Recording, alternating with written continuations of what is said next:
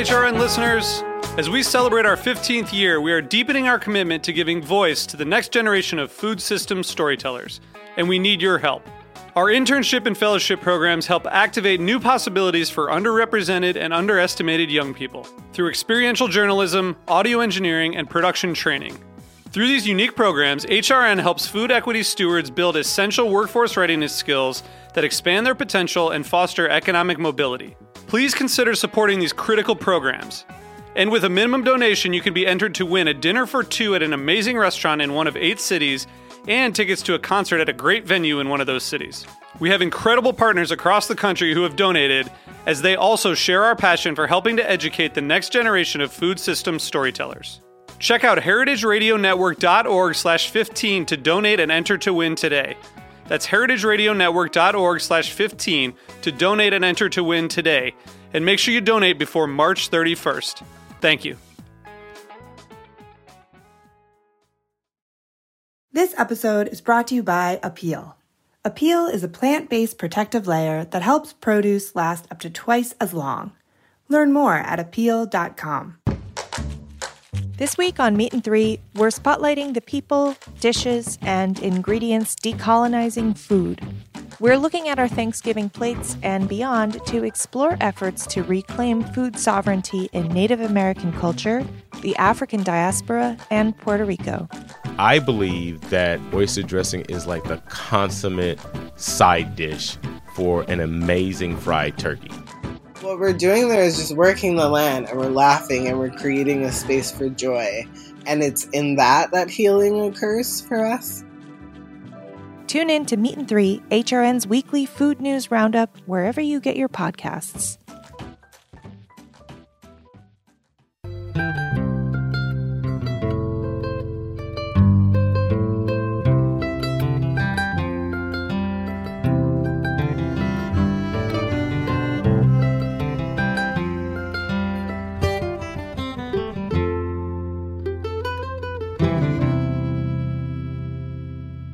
All right, hello, this is Lisa Held, and you're listening to The Farm Report, a Heritage Radio Network show about the people, processes, and policies that shape how food is produced today.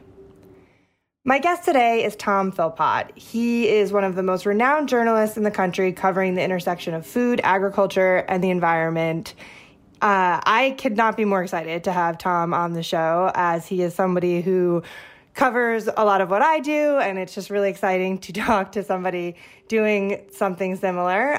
He's currently the food and agriculture correspondent for Mother Jones and previously worked as a writer and editor at Grist. And he's here today to talk about his new book, Perilous Bounty, The Looming Collapse of American Farming and How We Can Prevent It. Tom, welcome to the show. Thank you so much for having me, Lisa. As you heard me say, I'm so excited to have you, and also want to say congratulations on the book release. It's kind of a crazy year to have a book coming out, I would imagine. It is. It makes it in some ways a little bit easier because everything I do is via, like sort of bookstore appearances are all via Zoom. So none of this, crazy traveling. But right. So I in some senses I'm happy about that, but in other senses it would be, be good to get out there a little bit more and, talk to people about the book face to face. Yeah. Well, we'll do what we can in this radio format for now.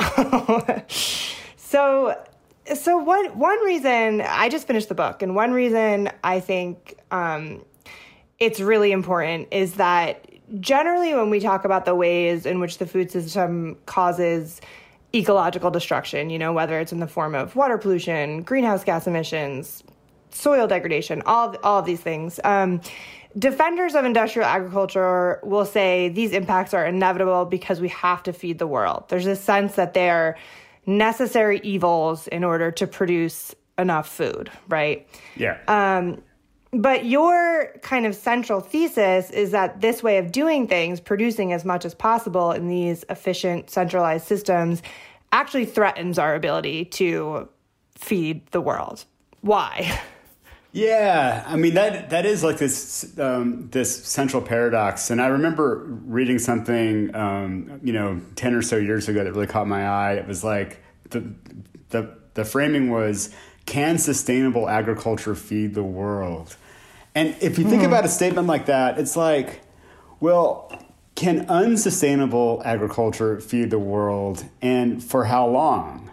And when you look at sort of what makes the kind of agriculture we do unsustainable, the answer that you get is, well, not for very long, because, as I show in the book, in the places, I focus on two places, but this really, the California Central Valley and the Corn Belt centered in Iowa, but it's really true of any place you look at where agriculture gets really intensive. There are many places in the country like that, many places in the world. Essentially, what you end up doing is consuming the very resources that make it a great place to grow food in the first place. And when you've done that, then you've tapped out this resource and you're not feeding the world anymore. And so I think that that is something that we have to grapple with, and I hope my book makes people think a little bit more about that. Yeah, I really like that framing that you use too, because it's kind of funny how it's just another example how the word sustainable is kind of meaningless at this point, because wouldn't that be the whole, like, if it's sustainable, it has to feed the world, because the whole point is that it's going to continue to sustain us, right? Exactly. Like, it's kind of a crazy, we sort of just use that word to mean something kind of incomprehensible at this point. So you talk a lot about the Midwest and the corn, soy, hog systems and the effects of nutrient losses there, which I know more about and I've covered a little bit over the years. But I was genuinely shocked by your reporting on water in California, especially in the Central Valley. Let's talk a little bit about that. The flood, the Great Flood of 1862. When did you first hear about that? I first heard about it when I was first digging into the research for the book. So I'd already decided on the two areas, and I had done a bunch of work on California droughts. I think the drought probably had just ended when I was sort of digging into the research around the book. And I was just astonished to find that in addition to there being the threat of bigger and longer and more severe droughts going forward, almost completely baked into the cake by climate change, there paradoxically is also the threat of a massive mega flood that is really hard to get our minds around the scale of. And there's actually a precedent that is largely forgotten, and that is the California flood of 1861-62. So what happens, basically what happens is it starts raining in December in 1861 on the entire west coast of the United States, and doesn't stop for 40 days and 40, literally out of the Bible, like a biblical flood, 40 days and 40 nights.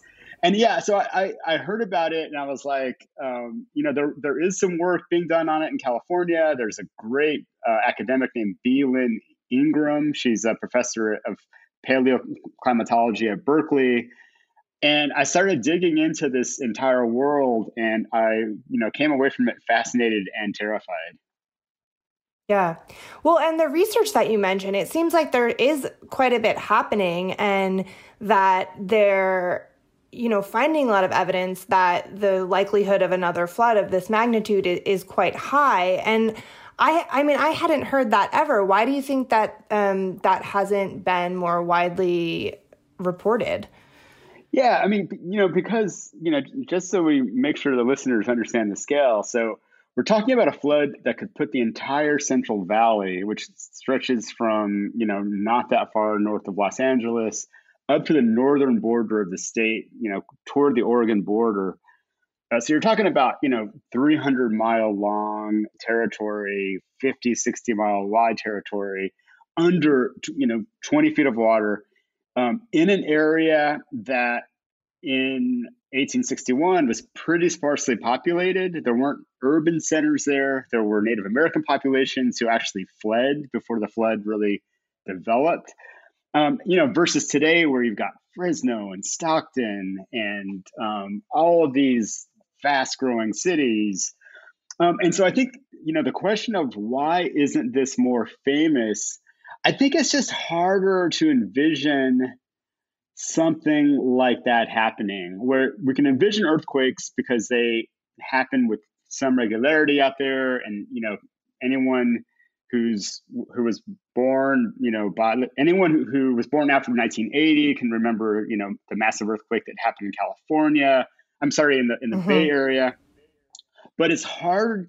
I mean, this is something out of a disaster movie. And I think it's just really hard to think about it in a concrete way. And so people just don't think about it. Yeah, I guess that's kind of typical of some of these things we try to talk about when we talk about climate change, the climate crisis. Some of the impacts are just so hard to even imagine, right? There's like a cognitive dissonance that's like you can't even fathom something of that magnitude. Yeah.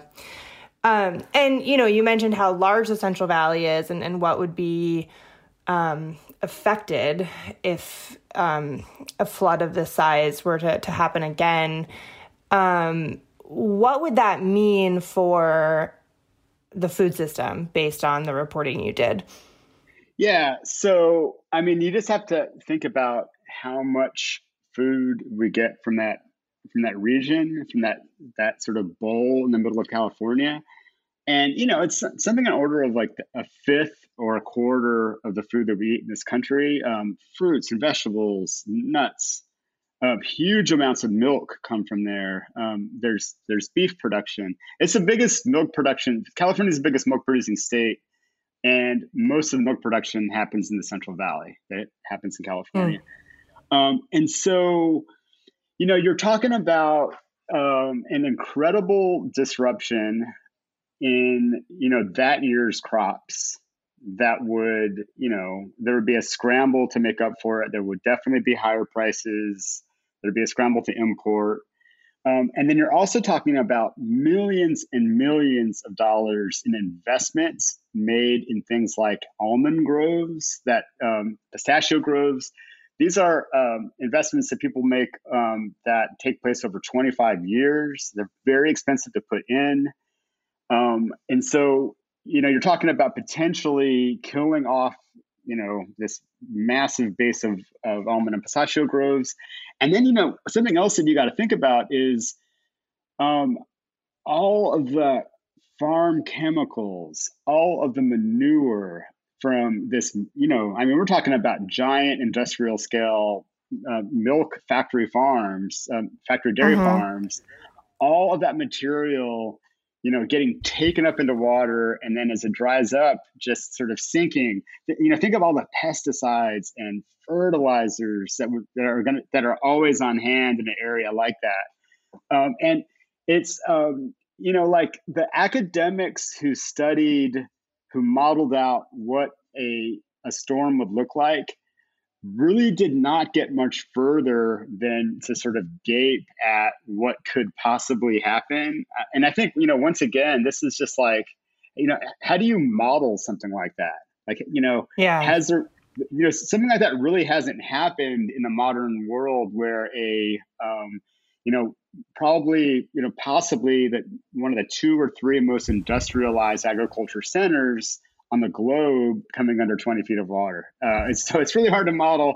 But what we can say is that it would completely screw things up for many years in one of the key nodes of food production in the United States and in the world.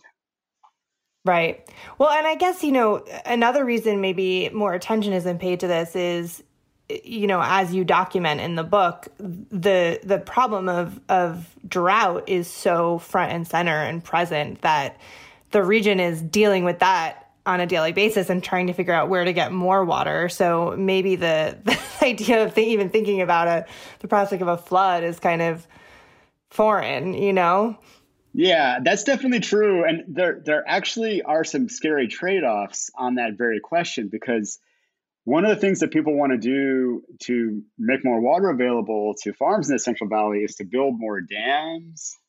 And Mm, that's not really a viable solution, because when you talk to water experts in California, the dams are like the good dams are already built. Like the places that are you know optimal for putting a dam, and especially a large dam, there are already dams there.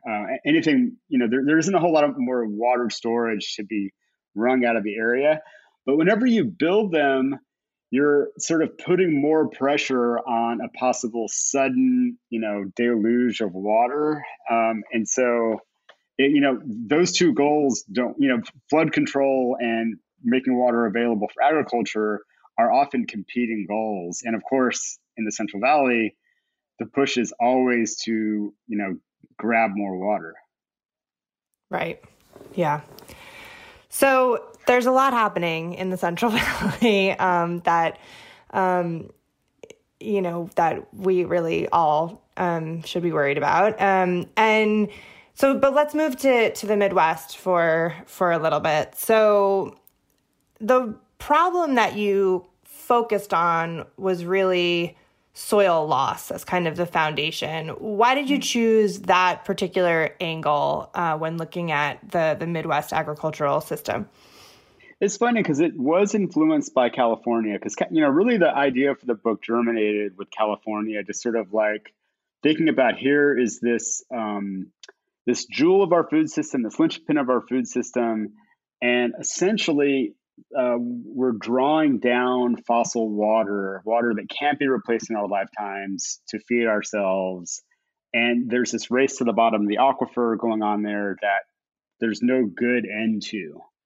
Beyond the solution I came up with in the book of like sort of building up regional food systems elsewhere.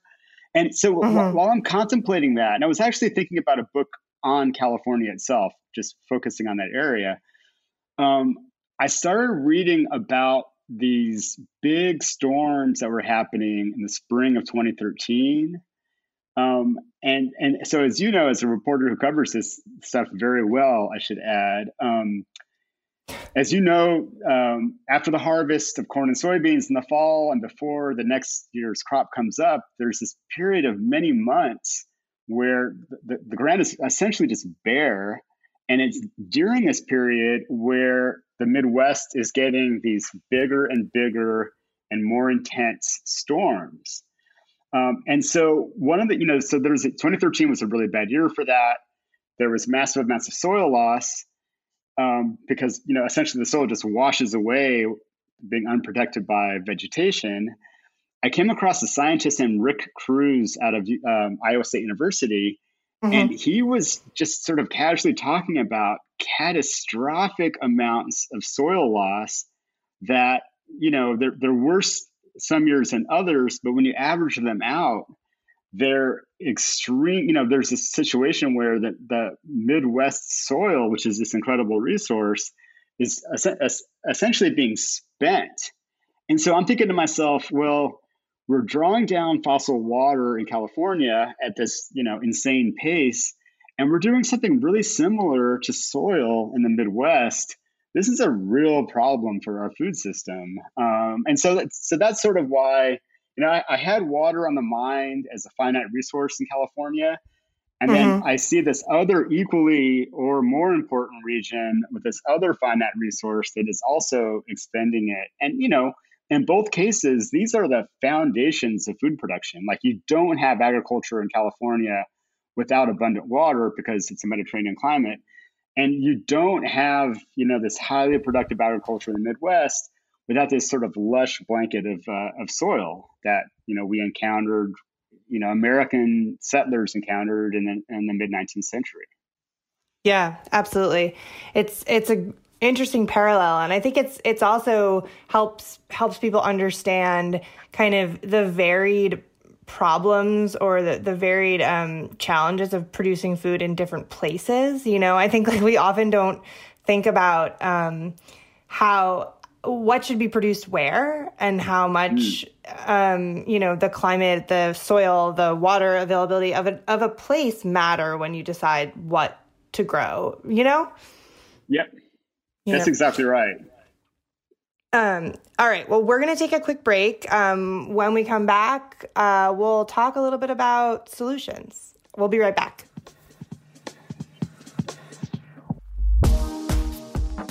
This episode is brought to you by Appeal. Here at HRN, we care about reducing waste across our food system, from farms to home kitchens. We know that about half of the produce we grow ends up in the trash. We want to enjoy produce at peak freshness and reduce the amount that gets thrown away. That's where Appeal comes in.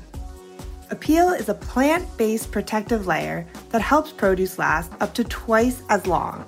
It's edible, invisible, and imitates how peels naturally protect fruits and vegetables. Because here's the thing, less waste doesn't just mean we're throwing less food away. It also means we waste less water, energy, and other resources that go into growing produce. Appeal works with nature to reduce waste across the food system, from the farm to the kitchen. Appeal helps us conserve our precious resources to ensure we have fresh food to meet our growing needs. Appeal. Food gone good. Learn more at appeal.com. The Stone Barn Center for Food and Agriculture will be hosting their annual Young Farmers and Cooks Conference virtually this year on December 8th through 10th. Programming will cover topics like mutual aid, regional grain economies, land management practices, and much, much more. Whether you're a farmer, cook, butcher, miller, preservationist, processor, or anyone else in the food chain, this conference is for you. Learn more at stonebarncenter.org/YFCC.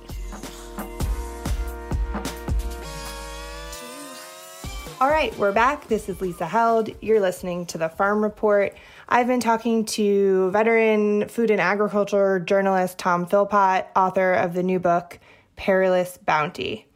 So, Tom, we talked about a lot of problems that are happening in the food system before the break, and it can feel a little overwhelming.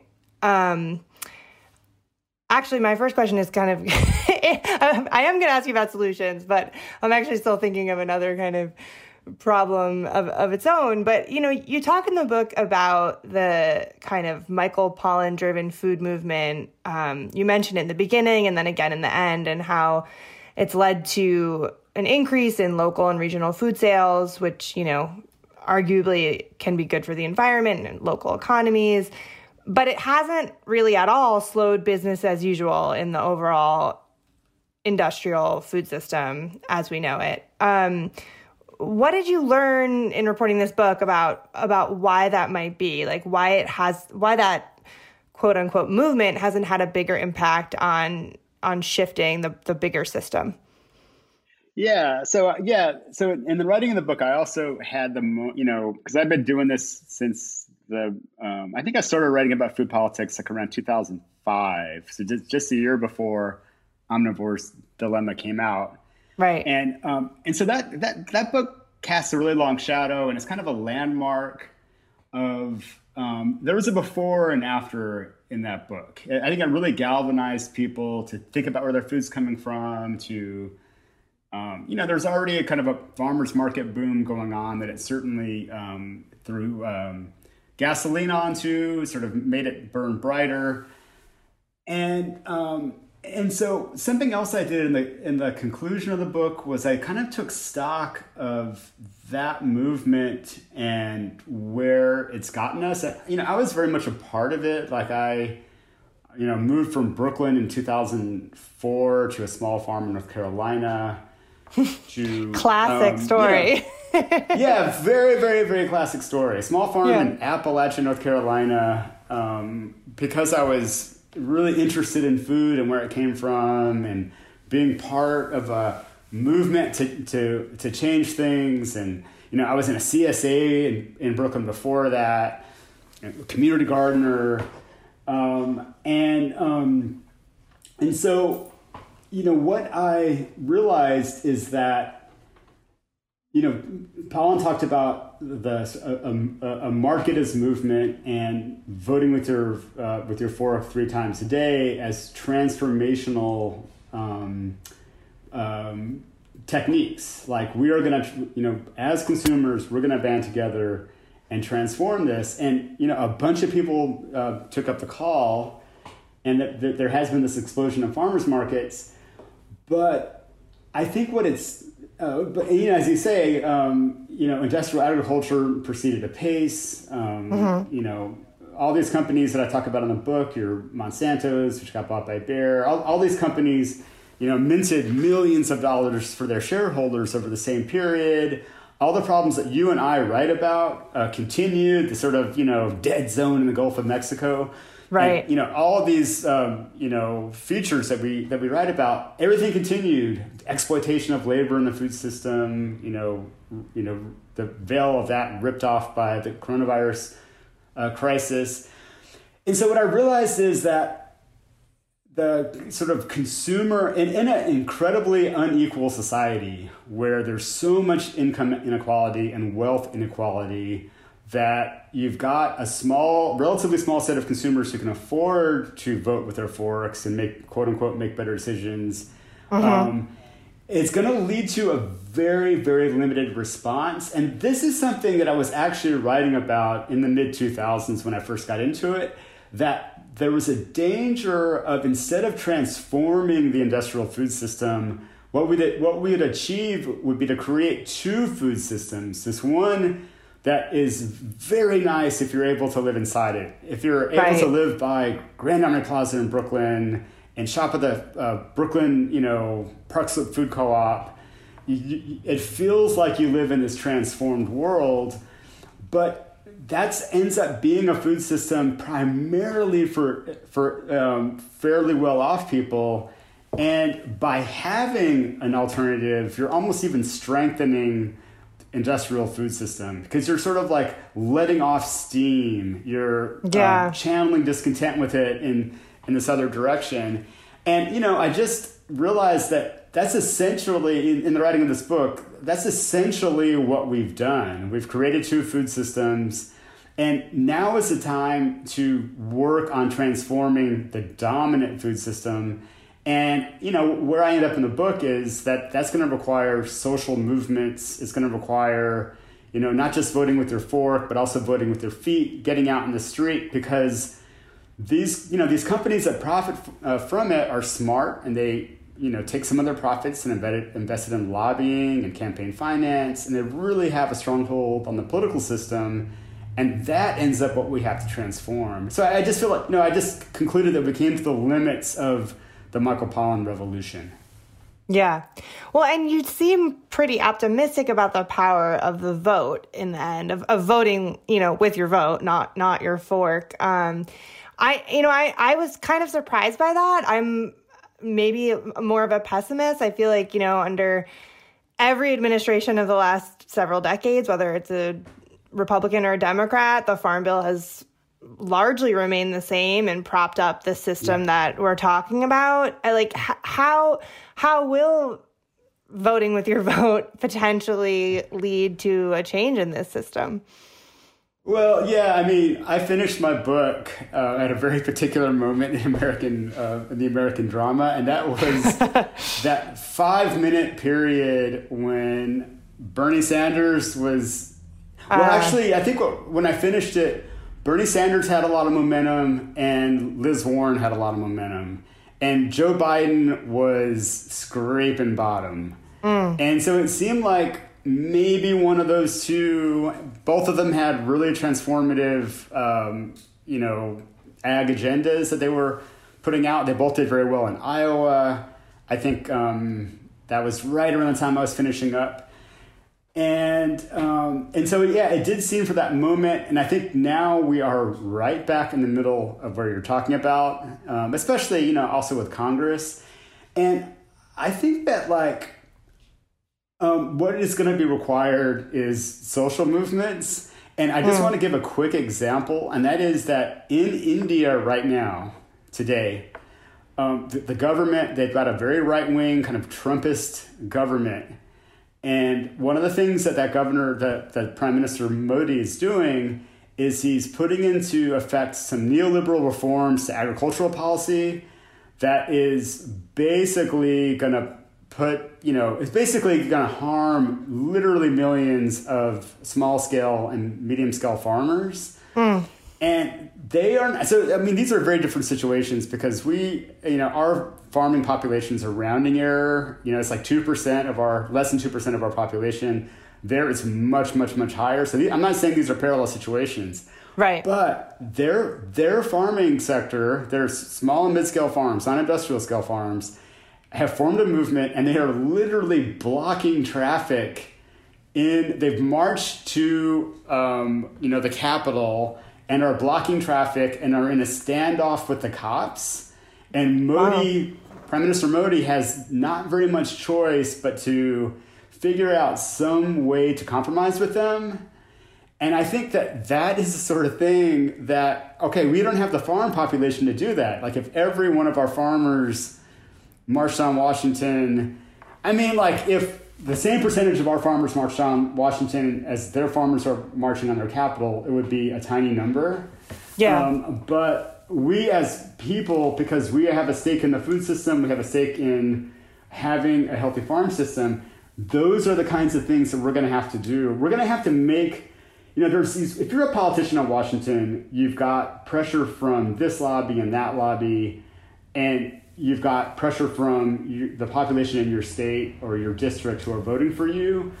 And the voting pressures tend to be pretty light compared to these special interests. And we need to add another interest into the soup there, and that is, political action, social movements, people getting out on the street. I really believe this. I think that any gains that we get in climate change are going to be because there's been a climate movement, and I think that climate change and food are the same issue.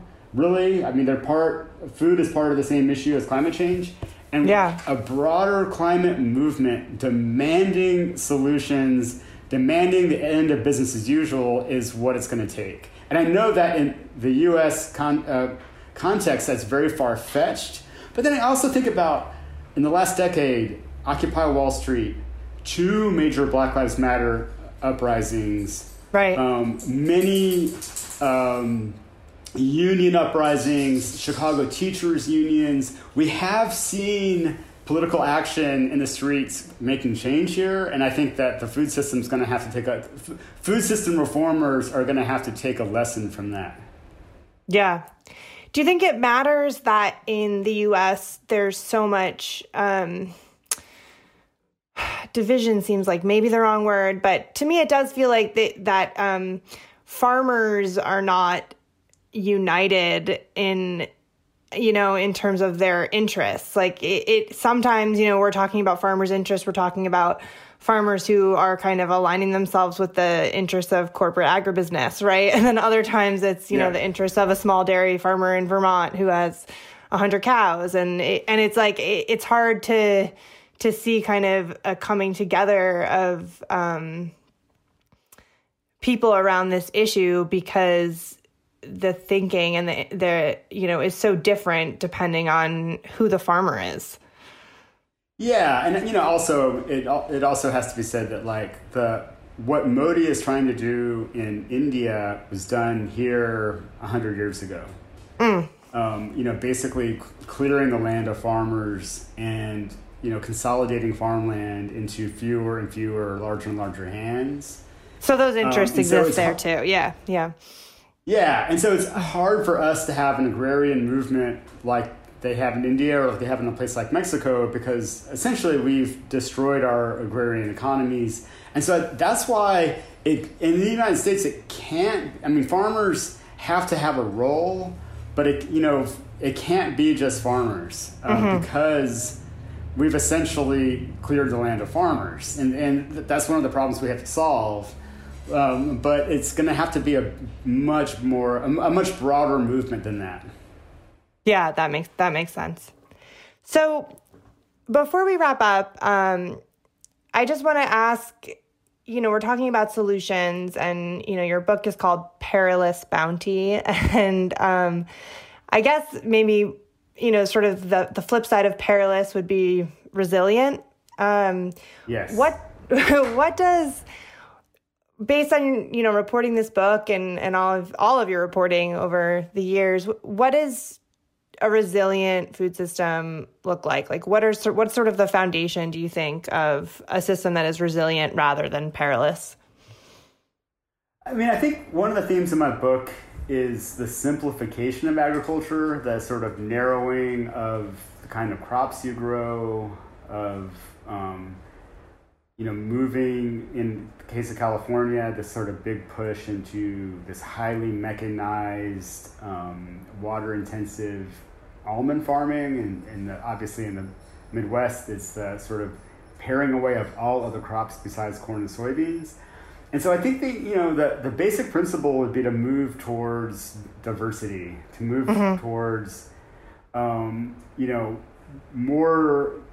more crops, more. Yeah. In the Midwest, they obviously need to add a third and a fourth crop into the rotation and bring animals back to the land. In California, I think they need to. I think if I were running California agriculture, I would say, look, let's stop trying to conquer the snack market of Asia with nuts, and let's. We are one of the world's biggest Mediterranean climates. We do have these amazing water resources. Let's scale our agriculture down to the size of our water resources and focus on being this great regional source of, fruits and vegetables and dairy that's not done on an industrial scale. And I think that everywhere else, as California, I think is going to have to, like they could do what I just said, or they could continue to butt up against the reality of, their water situation and also their groundwater legislation that passed in 2014 that's going to cause big limits on them anyway. And I think that we're going to see California receding as such a big source of fruits and vegetables, and that is a call for other regions to step up and build some redundancy into the system and start growing more fruits and vegetables elsewhere. And I think that is one of the victories of the farmers market / CSA / pollen marketers movement in the past 25 years, is that it's given us a great basis for that. Like, when I was a kid and when you were a kid, the situation with farmers markets was way different than it is now. There's way more to build on in every region of the United States than there was 25 years ago. And I think, scaling that up and using policy to figure out, hey, what do our region's farmers need to produce more food for our region, and how can we make those investments? But just basically diversifying the food system is the simple way of putting it. Yeah, absolutely. Tom, thank you so much for coming on the show. Thank you so much for having me. And thank you all so much for listening to the Farm Report on Heritage Radio Network. If you enjoyed the conversation, please subscribe to the podcast, rate it, and share it. Until next time, this is Lisa Held.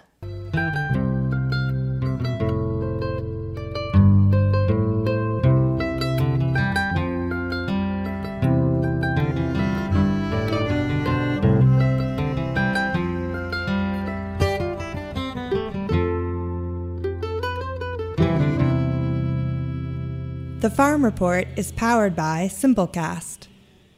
Thanks for listening to Heritage Radio Network, food radio supported by you. For our freshest content, subscribe to our newsletter.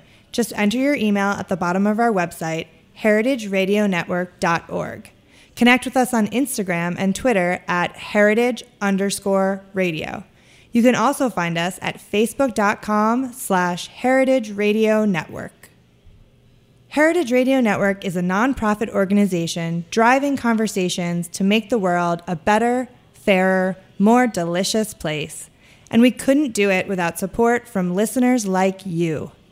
Want to be a part of the food world's most innovative community? Subscribe to the shows you like, tell your friends, and please join the HRN family by becoming a member. Just click on the heart at the top right of our homepage. Thanks for listening.